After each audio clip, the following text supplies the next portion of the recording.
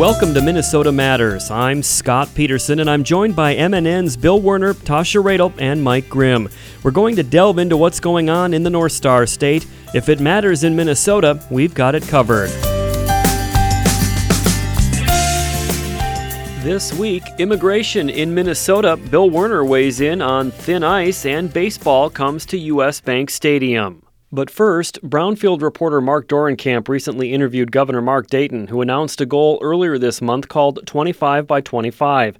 Dayton says the initiative addresses the quality of water in Minnesota, claiming it's deteriorating quickly and something needs to be done. Water is one of our greatest natural resources, but it doesn't do us much good if it's unusable, undrinkable, doesn't sustain wildlife, fishing, the like. And 40% of our waters in Minnesota, the Pollution Control Agency estimates, fall into that category of not being safe for recreation, for eating fish from them, for drinking the water directly. And so, and in some cases, areas like southwestern Minnesota is over 90%. So we've got a very serious situation that's only going to get worse unless we all work together to make it better.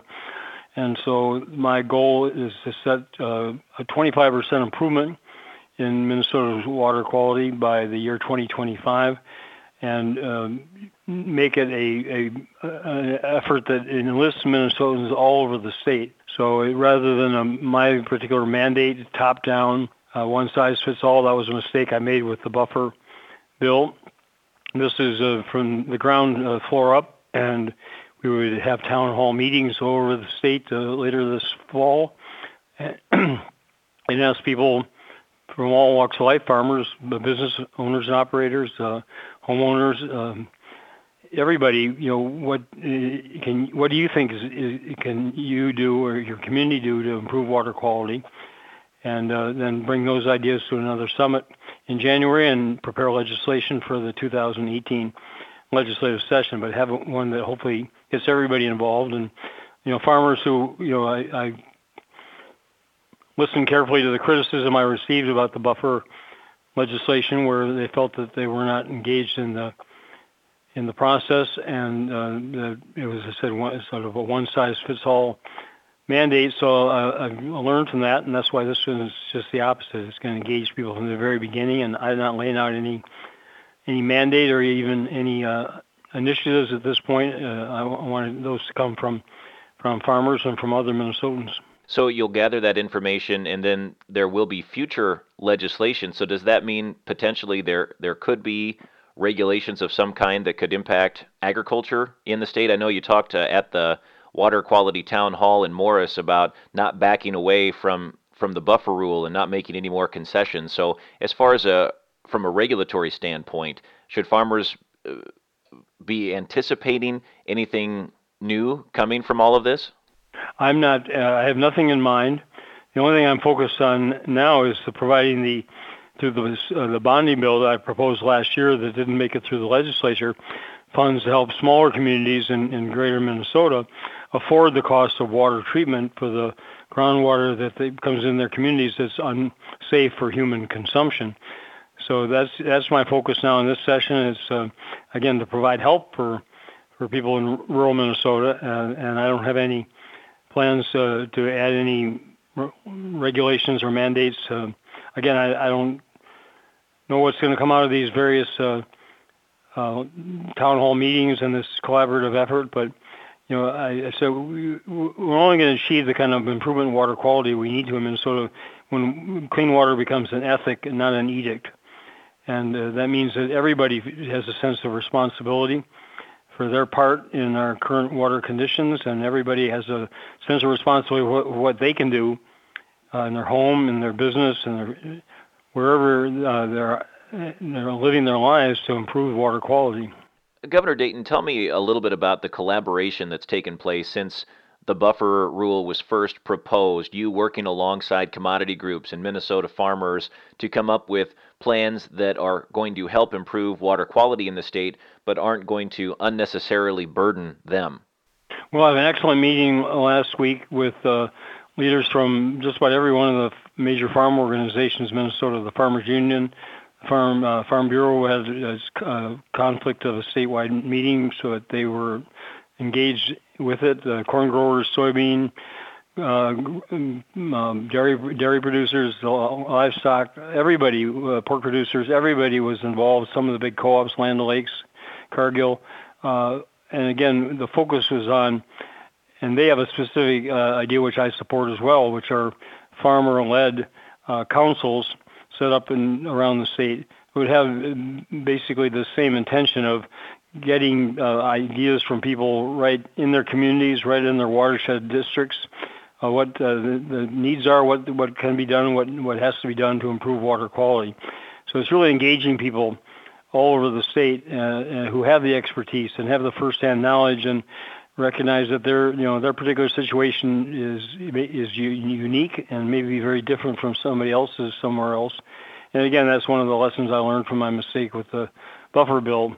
But the goal is the problem is very serious. It's critical in some parts of the state, as I said before. It's serious when 40% of our waters are unsafe for recreation, for drinking, for inability to support fish and wildlife safely. It's just and it's going to get worse. If we don't make it better, it's going to get worse. Minnesota Governor Mark Dayton. Scott, at the end of the interview, Dayton said he's always been a friend to farmers and reiterated that waters have been impaired by many sources. He's encouraging all Minnesotans to get behind this 25 by 25 effort and hold each other accountable if the state is to attain these ambitious targets. Thank you for that report, Mark. Minnesota Matters will return after this.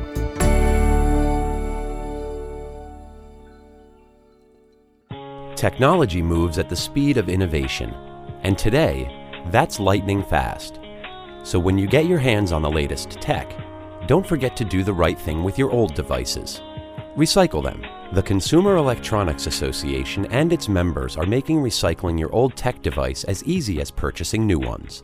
Just go to greenergadgets.org, type in your zip code, and you'll instantly find the responsible recycling location closest to your home. You'll also find lots of tips to simplify your recycling, like asking the store where you buy your new TV if they'll haul away your old one.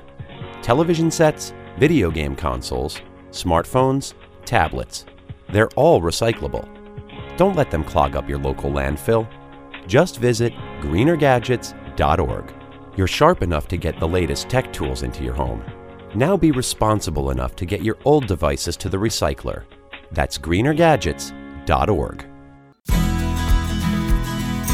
Welcome back to Minnesota Matters. The sweeping immigration orders being put into effect by the Trump administration have many Minnesota immigrant families on edge.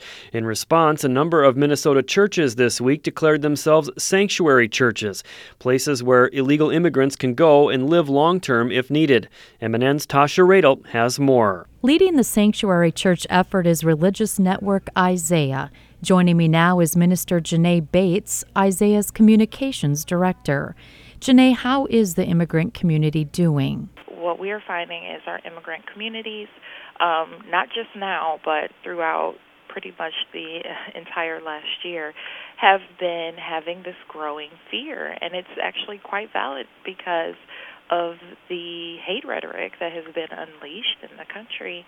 And so what we're finding is that there has been this idea of what a criminal immigrant is, what an illegal is, and these are terms that, one, don't actually have any real function in reality, but then two, it creates in the imagination of American citizens this unhuman entity that is out to hurt or cause harm to American citizens, and it's false. But that is, what has been determined of what our undocumented community is. And so those who are undocumented go to school with us, go to work with us, worship in our churches and in our congregations. And so we recognize that, and I say we as in Isaiah, we as people of faith, we recognize that they're our neighbors and that in our sacred text, we're called to love the neighbor, to treat the foreigner as one of our own, as native. And so for us, we have created a network of sanctuary and sanctuary supporting congregations. And essentially, these are places of worship who have stated that they and are preparing to bring in an undocumented immigrant or individual or their family to live within their sacred space while we continue to work on getting them the proper documentation and ability to stay within the United States.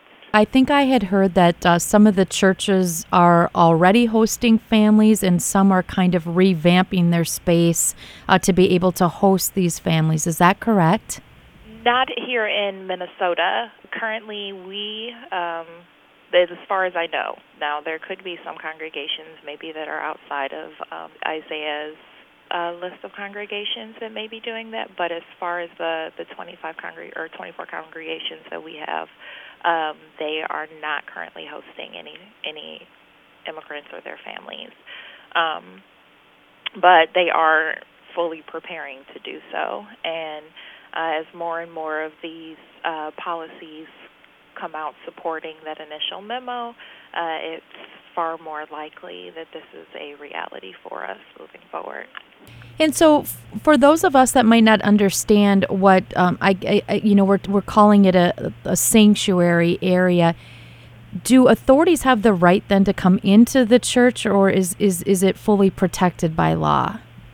So there's a memo and a policy understanding between the community and ICE, or Immigration Customs Law Enforcement, and that understanding is that places of worship, as well as hospitals and schools, are considered sensitive locations. And what that means is that ICE at all costs avoid to enter these spaces for arrest, detaining, or deporting people. And generally, they would only enter if whoever they are pursuing is an immediate, dangerous threat. And quite frankly, there's, contrary to popular belief, most immigrants did not fall into that category. So that's what that means. And Janae, I know that you folks at Isaiah have been working with a number of these families. Any personal story that you could share with us on how this is affecting families, whether it be the parents, the kids, and just their everyday life?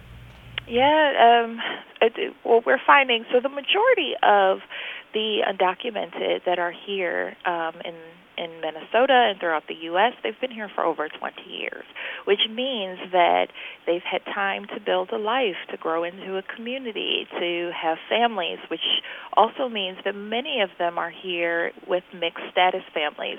Some of them may have come here crossing the border without the proper documentation, or they arrived with the proper documentation and that expired. They have children who are citizens because they were born here. And so, for example, I know we have a family that attends one of the congregations in Isaiah, and they came here as a child with their siblings and their mother who crossed the border, and they had a really hard life, unfortunately, because of this. But she also recognizes that they could have had a much harder one in Mexico, where they started. And so they ran from poverty, extreme poverty. They ran from, rampant crime. And they were able to come here, and their mother had to forge some documentation in order to in order to get a job, in order to, provide for their family. And so because of that, the mother is considered a criminal and would fall under these, widened policies for what Trump believes to be a criminal worth pursuing and deporting. And that it's ridiculous that someone who is merely trying to provide for their family is now, lumped into this group of criminal. Mind you, that initially when criminal was talked about, you heard things like rapist and murderer and drug cartel. But now we're including people who got a parking ticket and were too poor to pay for it. It's really immoral. It's really, reprehensible. It's not right. Thanks again to my guest, Minister Janae Bates, Isaiah's Communication Director. Back to you, Scott. Thank you, Tasha. More Minnesota Matters after this.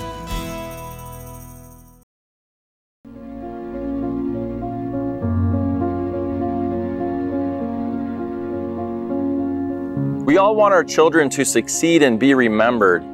My daughter Deej is remembered here at Byron High School for a tragedy that took her life. While driving home from her first day of senior year, Deej decided to write a text message. It was the last message she ever wrote, a message she never sent. 20% of fatalities involving teen drivers are distraction related. One text killed my daughter. I beg you, please put your phones away and focus on the road. If your friends are distracted while driving, speak up. Offer to be their designated texter. Another Deej doesn't need to die. For your life and all the lives on the road, please put the phone down while driving.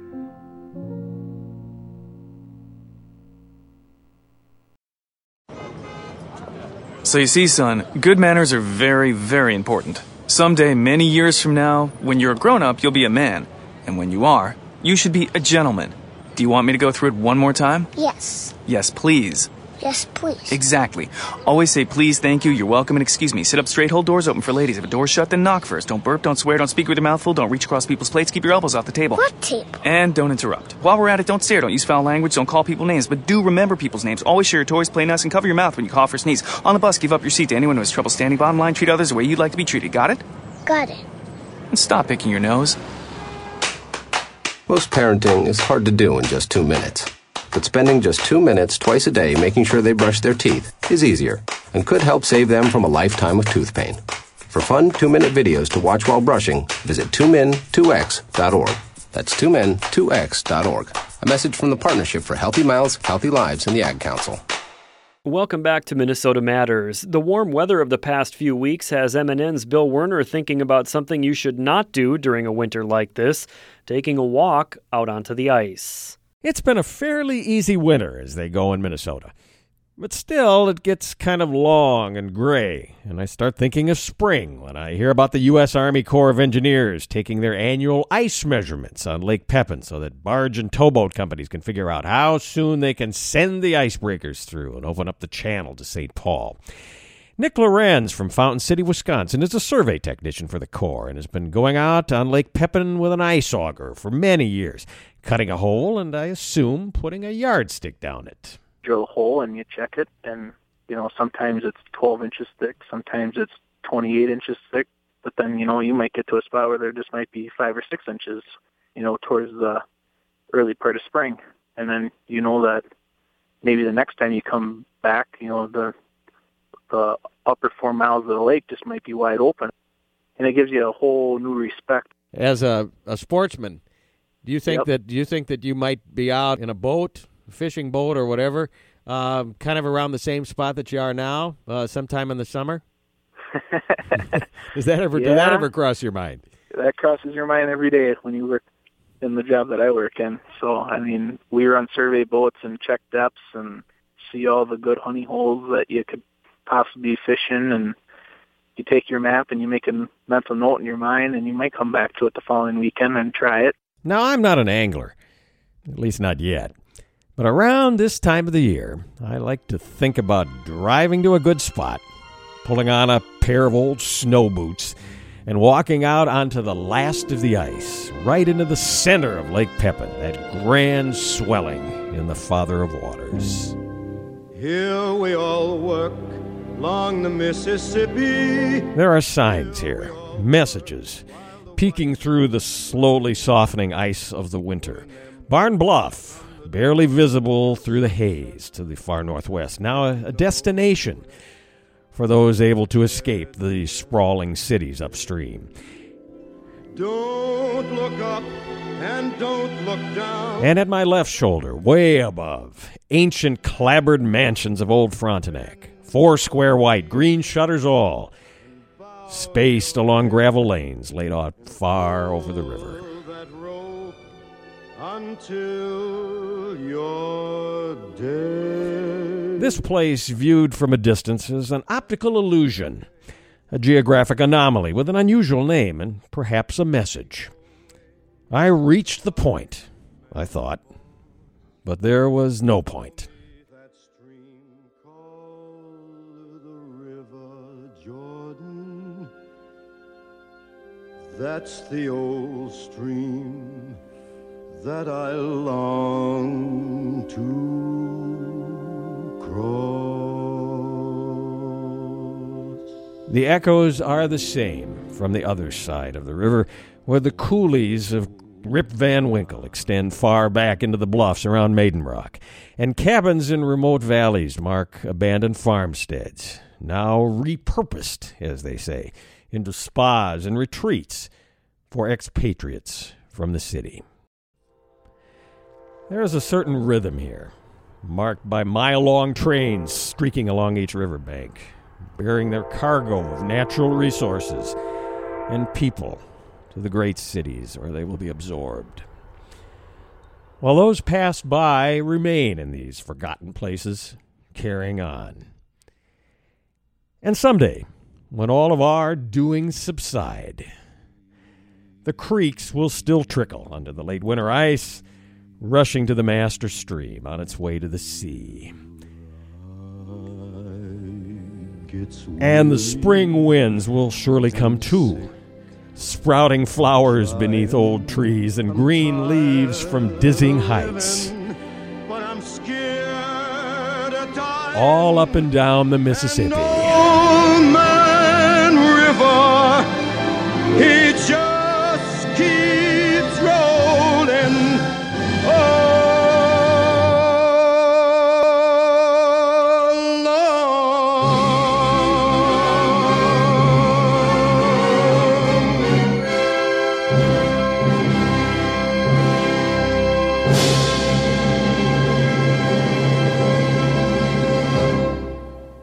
Minnesota Matters will return in a minute.